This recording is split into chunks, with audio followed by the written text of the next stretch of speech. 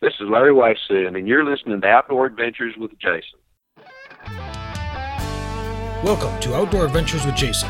Each week, I bring the world of hunting, fishing, and conservation to you. From the great hunting and fishing opportunities found in the Americas to the dream safaris located on the dark continent and beyond. I'll introduce you to those who are already out in the field living every outdoor enthusiast's dream, as well as outfitters and gear manufacturers that can make those dreams your reality. Rax, offering the coolest bow hanger on the market. Display your bow with pride in your house, your garage, or anywhere you'd like. We carry most major brands while also offering a custom service if you have an idea or logo of your own that you'd like made into a hanger. Use them to display your traditional bow, compound bow, or even your crossbow. They also work great for hanging your hunting gear, your bags, or hats. Not to mention the design just looks plain awesome all by themselves. A Rax hanger makes for a great gift for that special hunter in your life. Go to raxinc.com to see some of the available designs or contact us to discuss the custom hanger of your own. For listeners of the Outdoor Adventures with Jason podcast, use the promo code PODCAST and get 15% off your first order. Rax, show off your passion. Welcome to this episode of Outdoor Adventures with Jason. I am very excited today to have on somebody that completely refired my desire to go to Africa a number of years ago. As a kid growing up, everybody would see from the Mutual of Omaha's Wild Kingdoms, and we saw Marlin Perkins and Jim Fowler chasing all those African animals around. But it wasn't until a number of years in early 2003-04 that I was watching Wild TV or one of the hunting channels, and I came across a show called Safari Hunter's Journal. And today I want to welcome Steve Scott to the show. Steve, how are you doing today? Jason, great. It's wonderful to be here. Thank you for asking me. Oh, it's my pleasure. As much as the other gentleman I named, you are fully responsible for kindling that desire, watching you in Africa every week on TV, and finally getting me to commit to booking my first safari to head over, and my only one so far, but hopefully not the last. Well, we know it won't be your last. After spending 9 days in Zimbabwe, it was an absolutely amazing experience. And I'm not even sure you could count the number of days you spent in Africa. You're on 14 seasons of your show so far? Probably a little past that, but I couldn't tell you how many days I've spent there. I do know that I've made 51 round-trip flights to Africa, so that's an awful lot of time that you just don't get back. But the reward is fantastic, isn't it? It's indescribable. As much as I love hunting whitetail here in Michigan or hunting hogs in Texas where I lived or any of those, the ability to go out your front door of a lodge and see waterbuck, warthog, baboon, everything that's available in Africa standing there looking at you was just a completely eye-opening experience. Yeah, it's hard to relate being from North America because, we have 29 species, but they're spread out. They're in such different geographical areas, different climates. And, on a great day in the deer woods, you're going to see a lot of deer, a coyote, and a bobcat. And that's a great day. Right. And a squirrel, of course. But like you said, Africa, you could be looking at a herd of buffalo that are flanked by a herd of zebra, that are flanked by a herd of wildebeest, and there's a lion walking around the perimeter. It's just wildlife mecca.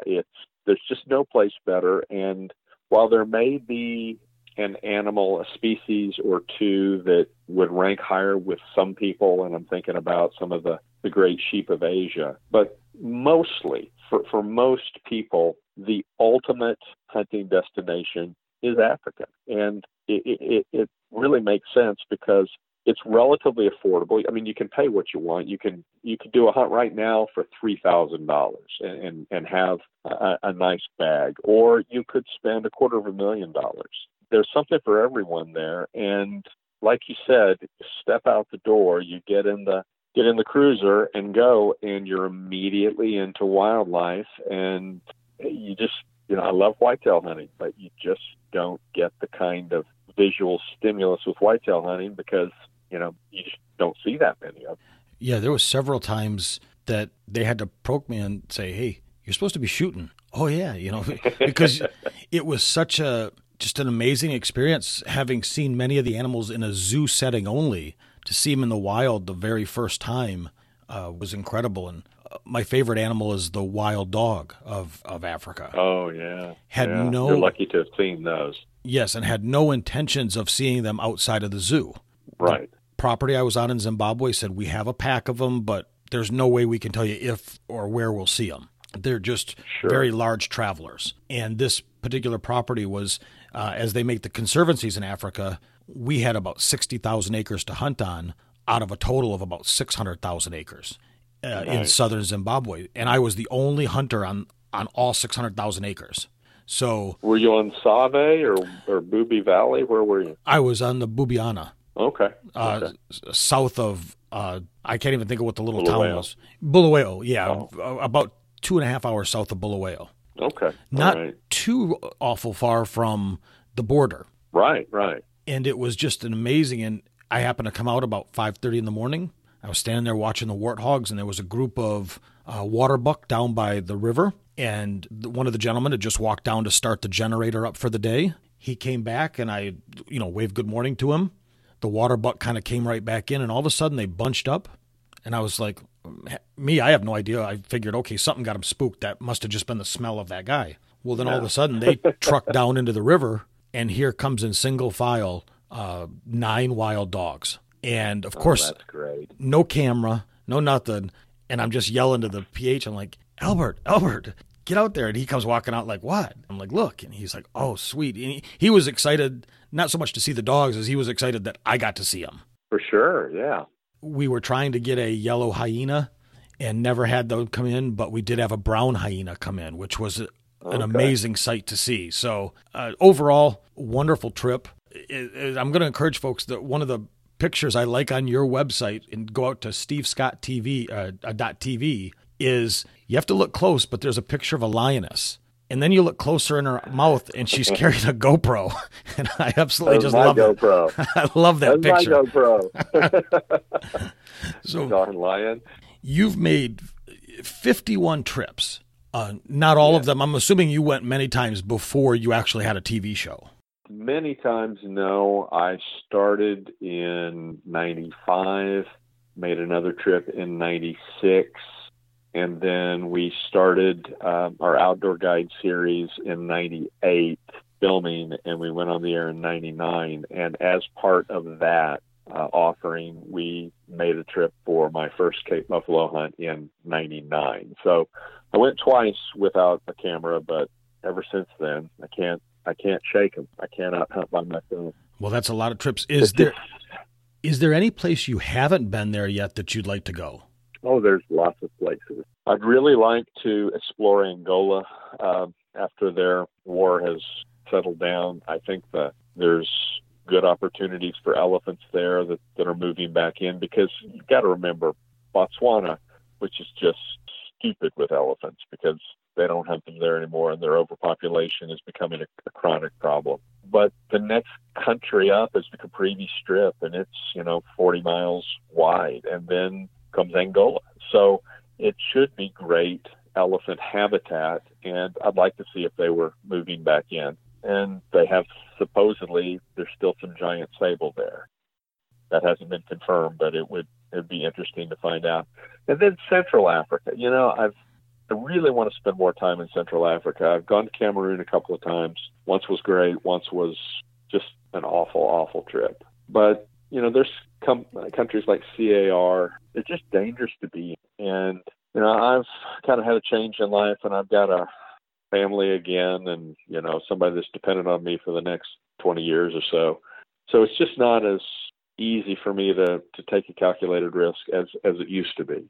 So there are places that I probably will never go because of the family situation, because of the political situation. But, Africa's a pretty big continent. You mentioned Zimbabwe as your first destination, which is unusual because most hunters go to South Africa or Namibia. But Zimbabwe used to be just the best. And then they had troubles and it got run into the ground. But even at its worst, in 2009, I went there a couple of times, and, we hunted close to the border where we could get out. It was near the election. In fact, it was within a couple of weeks of the most violent election they'd ever had. but still we're treated well. We didn't have any problems.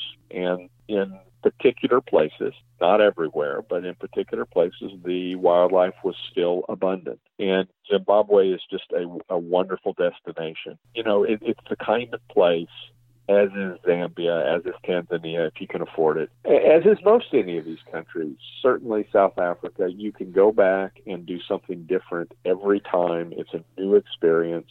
And it's just the kind of thing that personally I just don't get tired of. I mean, even when I'm going back to South Africa, I don't know how many times I've been to South Africa, there's always something there that makes the trip fresh and exciting. And if you haven't been, you're just going to be blown away. I mean, that's all I can say. You're just not going to believe how cool it is in Africa. And it was interesting you bring that up. I didn't know. I went to Zimbabwe by myself. The outfitter that I hunted with was based in Arizona, but was originally from Zimbabwe. Uh-huh. I had no idea. I mean, I knew about the government of Mugabe and what he was and wasn't doing to an extent, but, I kind of went by the old adage, I knew just enough about Africa to know nothing. And once I got on the ground and I was actually staying with the folks for a few days before heading out hunting, we kind of went around Bulawayo a little bit. Very interesting city. And I never once felt threatened. I never once felt any more fear than I would if I was wandering around Flint, Michigan, or, any of the other cities that have had any crime issues. Well, let me tell you why you didn't feel any kind of trepidation being in a minority in a black country. It's because hunting brings foreign exchange. And if you know anything about Zimbabwe's troubles, they had hyperinflation where they're printing $100 trillion notes and they're worth nothing. So when you make the journey from Europe or the United States or Asia or wherever it might be to go to a country like Zimbabwe and you are bringing legitimate cash, those people know that you're of benefit to them. They know that you may be harvesting a problem animal, which we've done several times in Zimbabwe. The people on the ground that are neighbors with animals, and they have to live with the constant destruction of crops and the personal safety issues about living with around apex predators, they understand that the hunter that comes in is going to bring good things. He's going to bring money. He's going to provide meat. He's going to provide jobs indirectly through the outfitter, and that there very well could be a situation that they cannot legally rectify, like, say, an elephant coming out of Ghana Reserve Park every night and destroying the maze of the village, one field by field, night by night. They can't do anything about that. But I can pay a fairly significant fee to go in and harvest that animal and not take a thing from it, not a tusk, not a tail, not a piece of skin. Just a picture. It all stays there. That's it, just a picture, and I can show you the picture. But I can also show you the picture after we took those photos that 4 hours later, there's nothing left but a wet spot in the sand because there were 500 people lined up in a line with their buckets and with their bags, and the butchers went in and they started tearing that carcass down, and literally, when they're gone, there is nothing left. Everything is used. The bones, the entrails, the brain, everything. And that's not the kind of thing that mainstream media is going to tell you. They're not going to tell you that story. They're going to tell you the story of the guy who was helicoptered in to an area with a drugged animal and all hunters are bad. For every one of those, there are hundreds of thousands of ethical hunters. And what I'm trying to do in just a small way with our program, Safari Hunters Journal, is demonstrate the benefits that tourist hunting brings to an impoverished area. I'm also trying to get people like you to go to Africa, which apparently with you, mission accomplished. It worked. Well, and it's so true because you have a really unique and a phenomena, I guess. Years and years ago, sitting in a college class, a biology class, I remember somebody bringing something up about hunting. It was a wildlife biology class. And a young lady, idealistic as many college kids are, stood up and said, hunting is bad, hunting is bad. I'm a conservationist. Well, the professor turned around and said, she didn't understand what the DU sign meant up on his desk, which was for Ducks Unlimited. And he turned around and he says, well, it's an interesting take you have, but he says, you're not a conservationist. And she looked real. I can still remember this to this day, and this was over 30 years ago. And she looked kind of like he had just slapped her. And he said, you're a preservationist. You believe in no use of anything whatsoever. A conservationist is wise use of a resource. And not only a resource, but a completely renewable resource if it's used appropriately. And I always just thought that was probably one of the most profound things I learned in all of college. Why it stuck with me, I don't know, but it just did. And that's really very good. It really carries through. I have a friend that is a PH in Botswana, he lives in Texas. Botswana's not much bigger than I think the state of Texas, and there's a couple 100,000 elephants in there. Maybe not quite that many. I think the number that they're sticking with is 130,000. They had 130,000 a couple of years ago, and they're not taking any out. So it's probably closer to 150. But the bottom line, Jason, if there's a serious drought, a real drought in that area, there's enough habitat to sustain 50,000 elephants. Right. So do the math. It's a disaster waiting to happen. And when it happens, the antis will not take any of the blame, even though they're the ones that, literally are killing the elephants. They just haven't died yet. Well, and it appears that there might be a new president in Botswana that is much more, he's realized what kind of revenue he's lost from shutting down the hunting. Well, it's not just that. It's the habitat.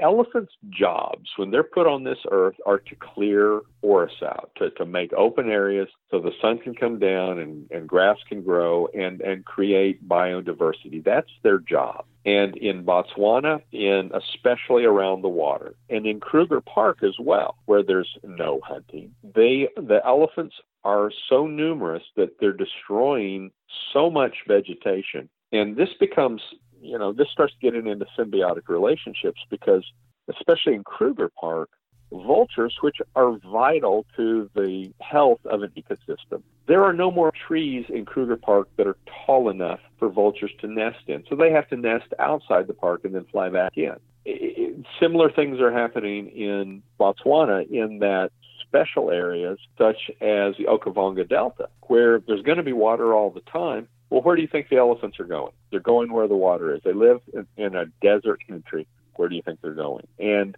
they're causing so much damage around these water points that there's really no more habitat. And the elephant population is growing exponentially. That's the long and the short of it.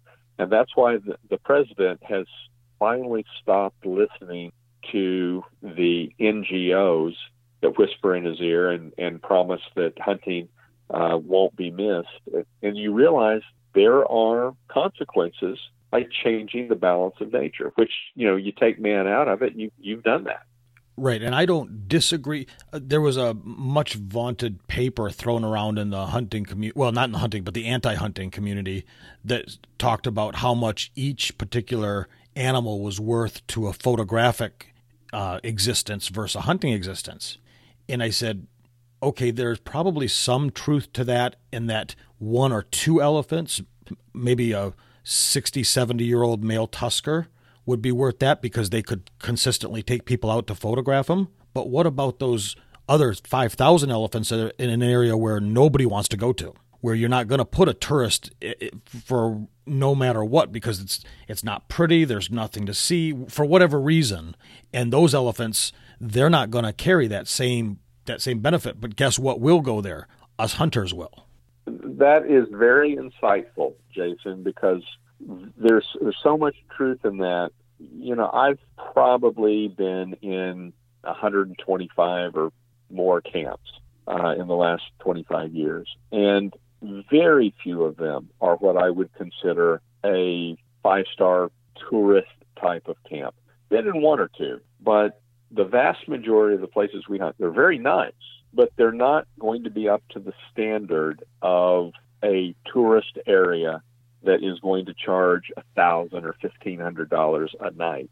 So those elephants, that wildlife in that particular area yes, you can impute a value to that based on the number of photographers and what they're paying. But you take that small percentage of the land use out and look at what's left. And those are the places, the only tourists that go there are hunters. The only ones. Well, probably, I guess maybe some researchers go there as well. But they don't spend money like we do. Hunters go to the places that no one else wants to go. We provide jobs in places that are completely without employment. And then another huge irony of Africa is while these people, these indigenous folks, are surrounded by wildlife, they have virtually no protein in their diet. Their entire diet consists of what we call corn. They call it maize, and they grind it up into different forms of the same thing. It might be sudza or millie pop or millie meal, but it's just what we would basically call grits. Exactly. And that's what they eat. That's all they eat. And when I can go in and harvest an elephant that has been destroying their corn crop, their maize crop, and provide for that family a month's worth of protein, I mean, you ask those folks, and I can show you videos of people that we brought.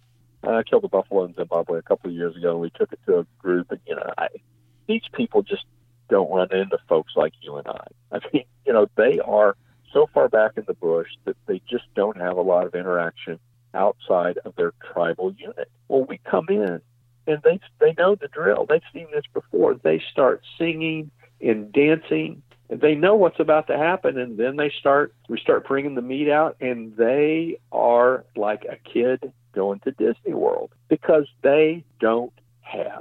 And hunters provide where the tourists and the photographic folks, God bless them, they're helping, but they're only helping in a small area. And when you impute what they do in 2% of the country to the other 60% that is bush, it just doesn't add up, and it's dishonest, is what it is. But people have quit. The anti-hunters haven't cared about honesty in my lifetime. It's whatever lie they need to tell to make you emotionally adverse to hunting. Because if you want to talk fact, if you want to talk science, I'm going to win 100% of the time. And if you don't put emotion into the conversation, in the conversation that you and I have on the plane going over, you and I just met, you don't know anything about hunting.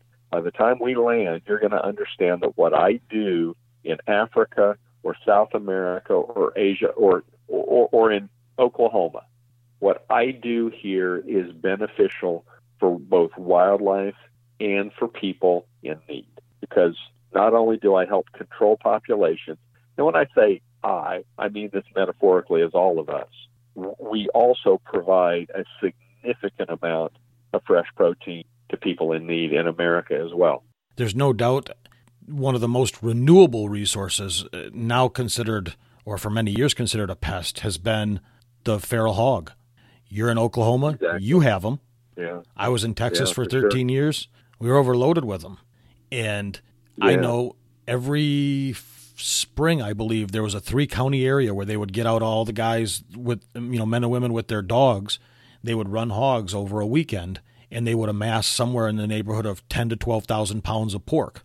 And that went and was shipped off to soup kitchens, and places to feed the hungry and wherever else that the protein could be utilized. And that's in America, where we have a fairly abundant and easily accessible source to food.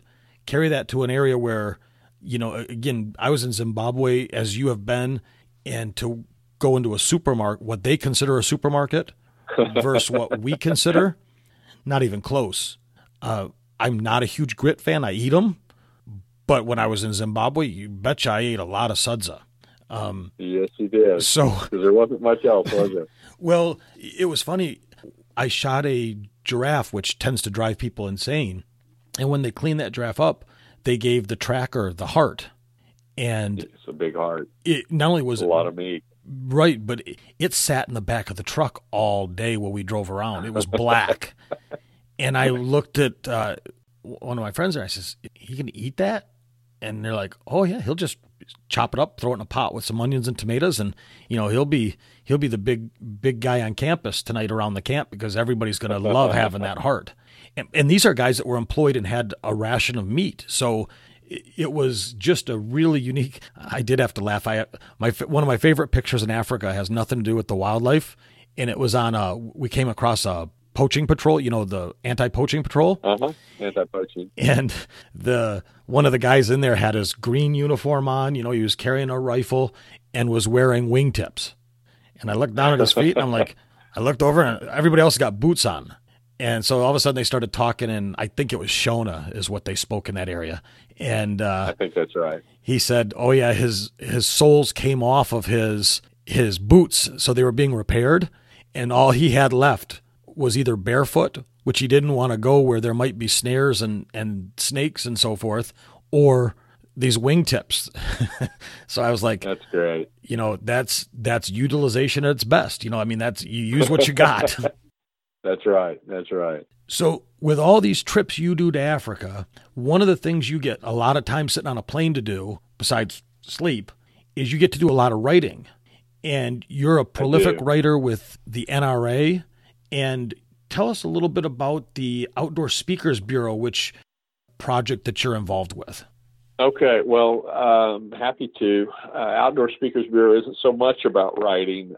It's more of what it is, it's a speakers bureau. It's a market for people that are in need of an outdoor themed speaker. And I'm thinking about the DU banquets, the Safari Club banquets, the Wild Turkey banquets, whenever a local group wants to have a speaker.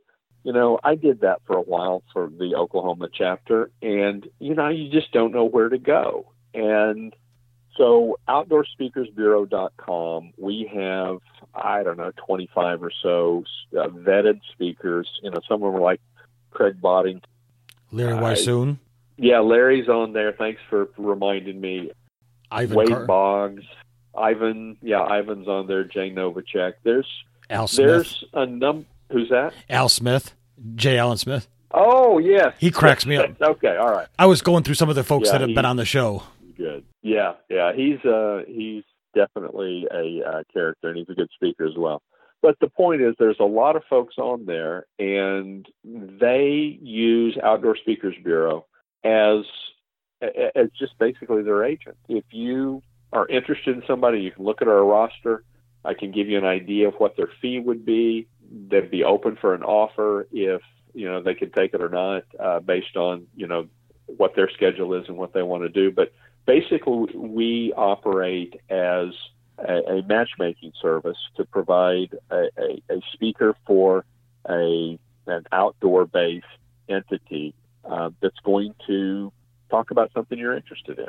Oh, fantastic. So that's kind of a new thing that we've been working on for a while, but the show season's coming up, and we'll be putting out stuff about that soon. You mentioned writing. One thing that I am spending a little bit more time on than I expected to be is our Outfitter Wire. Outfitter Wire it's a vehicle for hunting, fishing, adventure sports, birding outfitters to be able to communicate with a fairly outdoor adept audience, to communicate stuff about their operation. You get information from TV shows, you go to trade shows, you see people, but this is another way to be able to evaluate what somebody has to offer and whether it might be something that's of benefit to you. And I won't give anybody additional publicity on this because we represent all of the outfitters. But I've got a guy who specializes in African hunts, and he has a package where a call package where you can call something like 18 animals for $3,000. I've got another outfitter that has an $8,000 Cape buffalo.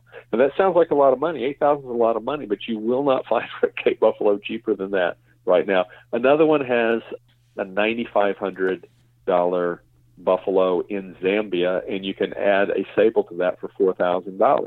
Wow. That's $13,500. 5 years ago, you couldn't get a sable for 13.5. Economies of scale are kicking in. Breeding programs, there's a lot, and the disparity between the dollar and the rand. There are opportunities for someone who didn't think that they could afford an international hunting trip. You actually can. And I was exactly in that boat. I knew someday I wanted to go to Africa. And I did two things that would force me to follow up on the dream. One was I bought a 375. Now, I bought a 375 that kicked like a mule, and I put a muzzle brake on it and then gave it away when I started getting real guns, because this was not a very good gun to shoot. But I bought a 375 to use as motivation. And then I joined my local Safari Club chapter, and it turned out I ended up in Africa a year later buying a hunt at a men's luncheon that nobody bid on but me. And that got me going. And then the next year, I wasn't going to go for a few more years because I needed to save some money, and there was another package and nobody bought it. So I bought it and went 2 years in a row, and I was hooked. And I didn't know anything, Jason. I was working out to get my legs in shape in case I needed to run from a lion in South Africa. I mean, I didn't know anything. And then I think back after having some experience how I was, and I'm fairly knowledgeable about it now. But what we want to do in everything we do, but specifically with the Safari Hunters Journal television show, is show that people like you and like me, if we have that dream, that it's obtainable, and it's probably a lot more obtainable than you think. There is a lot of competition for clients in Africa now. Competition breeds lower prices, and there has, for playing the game, there has never been a better opportunity to hunt in Africa. Dangerous game prices are high. There's no question about it. You typically won't go to Africa and have a lion and leopard on your quota for the first time. Just probably not prudent. It's not the safest thing to do. It's probably better off that you have a couple of plains game hunts under your belt before you start sitting in a leopard line for 2 weeks. I just want to convey to your listeners that if you have any interest in Africa at all, and I don't have a dog in this fight, if you have any interest at all, this is a great time to find out about someone to go with and explore it. Yeah, if anybody's is interested and that's really sparked an interest at all, go to theoutfitterwire.com, and across the top it'll say current issue. Click on current issue and just read through some of the items. You'll really want to subscribe. And for outfitters that listen, if you want to be featured, whether you're in Australia, whether you're in Africa, whether you are in Europe, South America, or North America, go to the contact page on theoutfitterwire.com and submit a request to talk with them about getting your operations included in this. It's around the world. You hit it on the head. I know I've got listeners in Australia that run hunting operations, and New Zealand, so they religiously listen. So there's great ways, and you hit the nail on the head with the drop in the rand, which is the South African dollar. There's never, since I've been watching for the last decade, never been a more affordable time to hunt Cape buffalo if you want to break into the big five, the dangerous game. Yeah. And buffalo is going to be, across the board, going to be the least expensive of all the animals. Now, you can get into a tuskless elephant in Zimbabwe for a pretty good price, but across the board, buffalo are the least expensive of the dangerous, the big five, frankly, the dangerous seven as well. They've been very successful at breeding them, building the herds up, and so there's a plethora of them, and they do well, whether it's, as long as they have a water source, they can live in somewhat arid. But I know, and you've been probably to South Africa more than I obviously have talked with folks, that drought over the last few years hurt them a little bit, which has helped bring the prices down as well. I would like to go to South Africa next, only because I'd like my dollars to be spent there to help these outfitters that I've personally come to know that are a great group of people. No, that's right. That's right. Some of them didn't make it. The ones that have survived, they're lean and they're needing to build up their reserves again. And that's why the prices are there. There's some difficulties going on in South Africa right now. Politically, you're not sure what the future is going to hold, and there's talk of expropriation of land. And I think there's going to be a little bit of that, but I can't see that a economically advanced country as South Africa is going to have the kind of difficulty that Zimbabwe had. And with that said, I had in Zimbabwe often during their troubles. So productive land like hunting farms, you're not going to see that too much of that taken off the table. So the tourist dollars that are coming in, I'll put it this way. I've taken my not yet 2-year-old baby to Africa twice in the last 12 months. So that should kind of give you an idea of how much concern I have for tourist safety. Right. And you're spot on that you can spend, I'm not talking a do-it-yourself type elk hunt. I'm using more of an outfitter as a guide because that's a fair equivalent to Africa.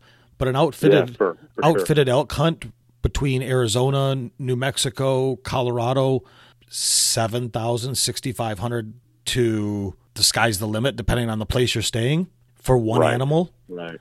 Yes, I have to buy a plane ticket to South Africa, but as you said, $4,000, $5,000, and plus a plane ticket of $1,500, $2,000, depending on where you're at, and I could conceivably come home with 4, 5, 6, 7 animals, depending on where I'm at and what I want to go after. So it's just, if you want to shoot, if you want to get in there and see the different animals, and also have some access with South Africa to places like Cape Town, which I bring that up because I want to go there to see the sharks jumping offshore.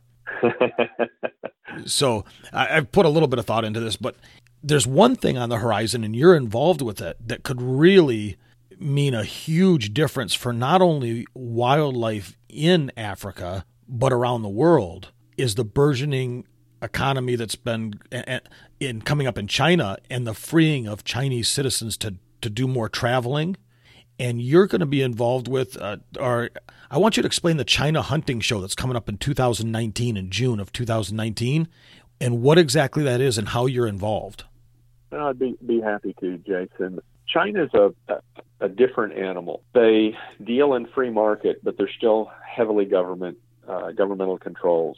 And in 16, I believe, I could be off by a year, they have 5-year economic plans. And in the most recent Communist Party economic plan, they made hunting a viable, legal economic activity. China as a destination, they've got some things. The thing that they have is probably is most attractive, would bring the most hunters, is blue sheep. And they closed blue sheep in 2006. And they didn't close it because of conservation issues or population issues. They closed it because the average Chinese person was not allowed to hunt. And yet these foreigners were coming in and they're able to hunt these animals of China. And the government just didn't want to hear about it anymore. It wasn't that there was a problem with the species. They just said, I'm going to make this political problem go away and we're going to close hunting down. So they did. And that was in 2006. So 10 years or so later, the Chinese government is not expecting as much growth. They are beginning to mature as an economy, and they need other sources of revenue. So they have made hunting a legal activity for citizens, and believe it or not, they have a feral hog problem. And right now, Chinese people in the country are killing feral hogs because they're doing damage just like they do in Texas. It's a little problematic because they don't have access to firearms. They have to be, it has to kind of be overseen by the police, but bows and spears and things like that they can use. So that is open, and there is obviously a growing middle and upper class there of people that can travel outside the country to engage in various activities, and hunting is becoming more and more prevalent. So I have been working with a gentleman from China for several years on a couple of different projects, and I met him at trade shows. And we got to talking one night, and we kind of came up with the idea about putting a trade show together, an SCI or Dallas Safari Club type of trade show in Beijing. And we're, kind of worried about how it would go over, if people would attend. Well, it turns out China has an international boat show in Shanghai, and they've had it this will be the 24th year.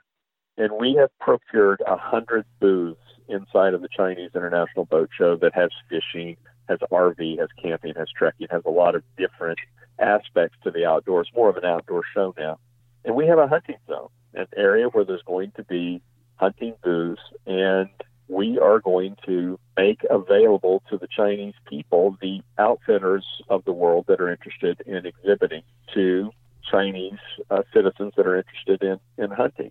And this is going to be more for international hunting more than hunting in China. So there's going to be outfitters. We have outfitters in the U.S. We have outfitters from different parts of Asia. We have lots of outfitters from Africa. And you were kind of alluding to that aspect of it. There is a moral and philosophical issue with lions in South Africa. Lions have been bred in captivity for hunting. It has, on one hand, it has increased the number of lions that are available. Lions are a delicate species. Their numbers are in decline. They're subject to things like feline HIV and can be wiped out naturally in the field by disease. Probably know about infanticide, and that when one pride male is deposed before the cubs get to be a certain age, the new lion that comes in will kill all the cubs in order to bring the females into season so he can breed them.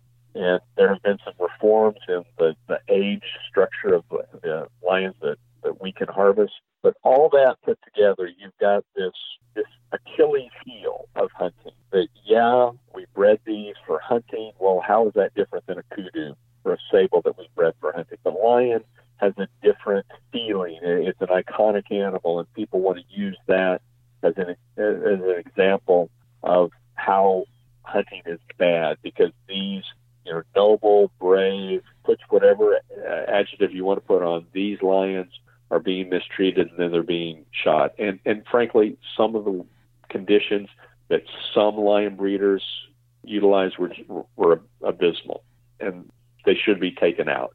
They shouldn't be allowed to participate. But now the U.S. and Europe and a lot of places have said no more lions from South Africa unless they're wild or wild managed. And wild managed is a term of art, and it just means they're out hunting on their own on a big area.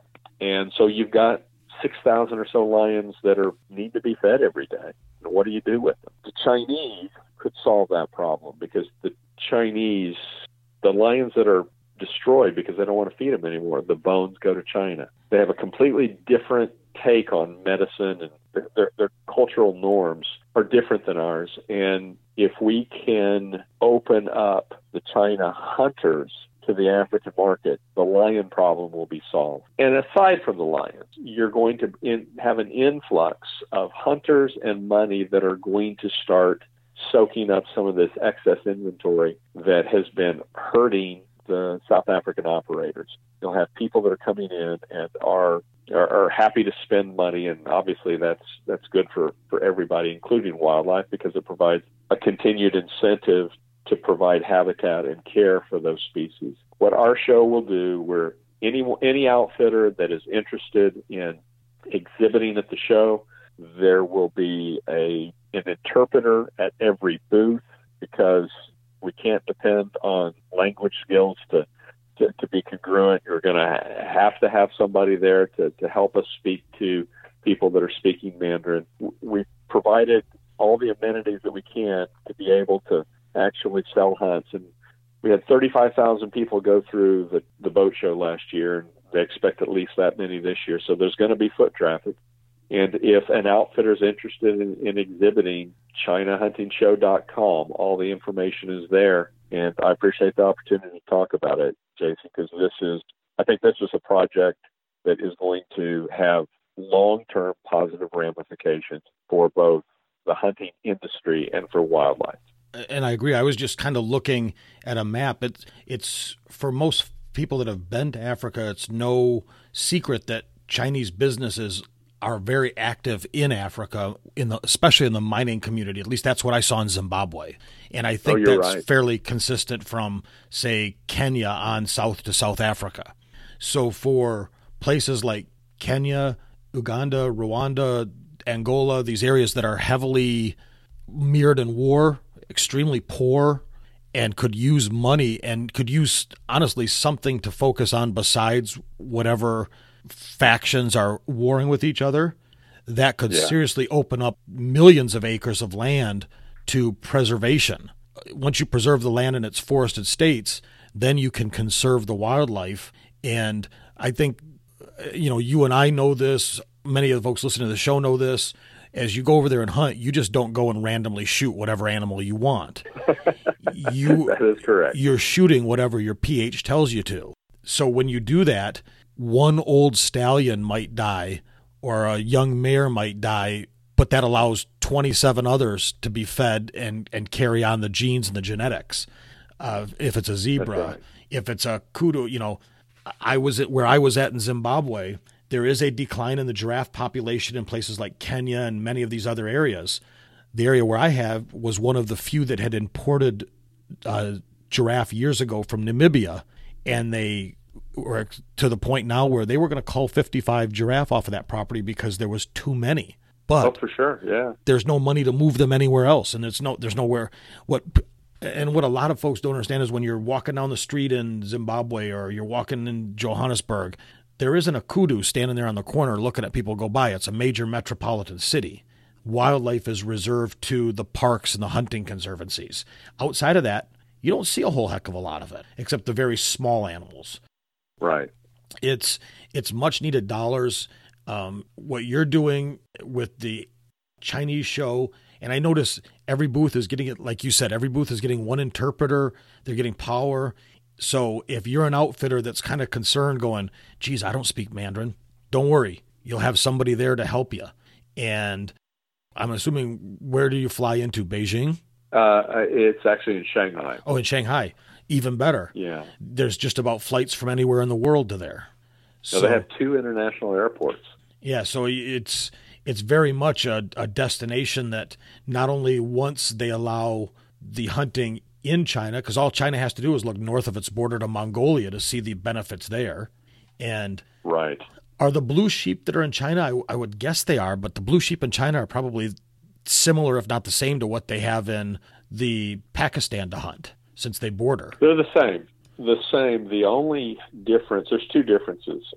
One is the sheep in China tend to be at lower elevations. When you get in Pakistan, you're going to be climbing and it's high. The sheep in China are typically around 8,000 feet, and that is much more manageable than, if they're at 11 or 13 or whatever the case may be. The other thing is these sheep haven't been hunted since 2006. So there are going to be some snorters the first couple of hunts.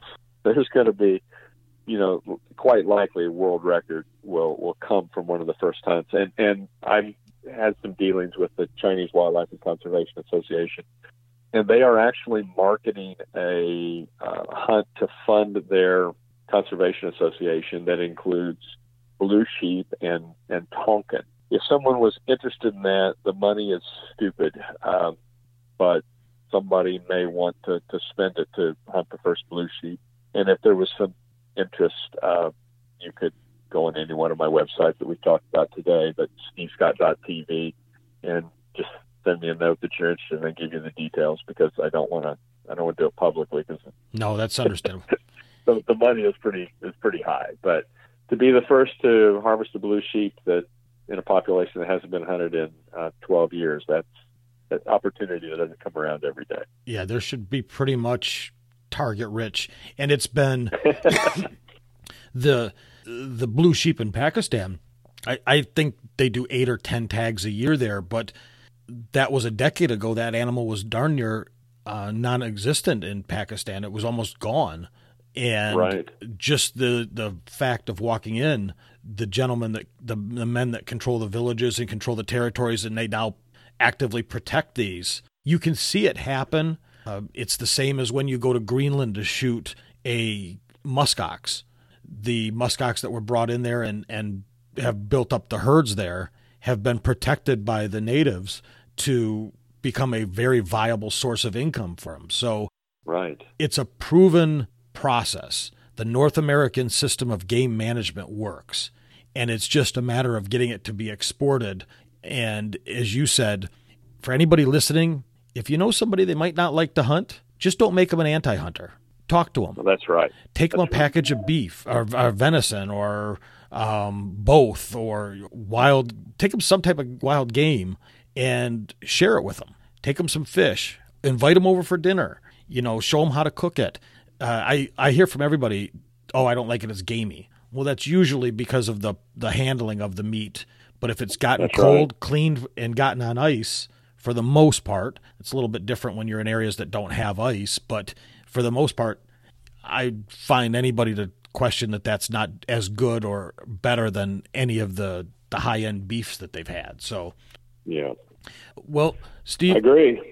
We've gone over a lot of stuff. I'm going to have links in the show notes for anybody listening. You'll be able to jump right to stevescott.tv or his Hunting Expo in China, Outdoor Speakers Bureau, or the Outfitters Wire. They will all be there, so you can link on them. If you're an outfitter, I would encourage you to look at the Chinese one. That could be a very big boon for your business at some point, as you be one of the first in there, not try to catch up to people that have already built the loyal clientele. Yeah, it's brand new, that's for sure. And I was amazed at the numbers that you have written down here, not cost-wise, because those I think are actually pretty darn inexpensive for booth space. But what I was looking at was the number that 130 million Chinese in 2007 traveled abroad. Yeah. 400 that's million. a third of our country. Right. 400 million of them are part of the burgeoning middle class. These are people that will have, not all of them, but if 5% of them had the ability and desire to go to Africa, that would solve many issues, or come to the United States. I think it's going to be a much larger future part of the world as more and more travel is done. It's just an amazing idea to think about, and the potential benefits that it brings along. So I really appreciate it. I hope if anybody has questions for you, they can jump out and they can see you on your Instagram page, which is at Steve Scott TV, or they can go to your website, which is stevescott.tv, and I'll have links to all of this in the show notes. So don't hesitate to reach out, ask questions, check out the outfitterwire.com. I think you're going to find that, again, I've tried to tell folks this, a plains game hunt to get yourself used to hunting in Africa is good time you're going to have, and you're going to be far, far impressed with the cost. So I really appreciate your time, and I hope you have a great day today. Thank you, Jason. Thanks for having me. It was my pleasure. You take care, and again, I really thank you for your time. You bet.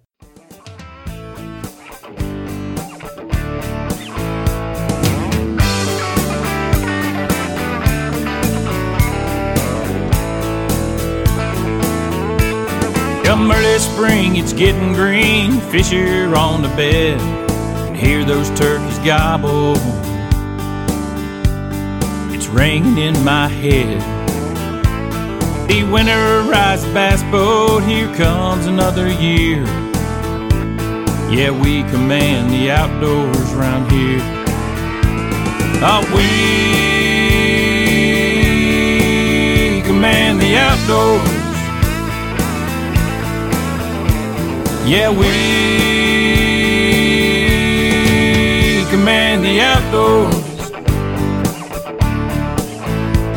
Come summertime, we're feeling fine, fishing on the lake, flipping jigs in Carolina rigs, from early morning till real late. Bonfires on the creek bank, kick back a couple beers. Yeah, we command the outdoors around here. Yeah, we command the outdoors.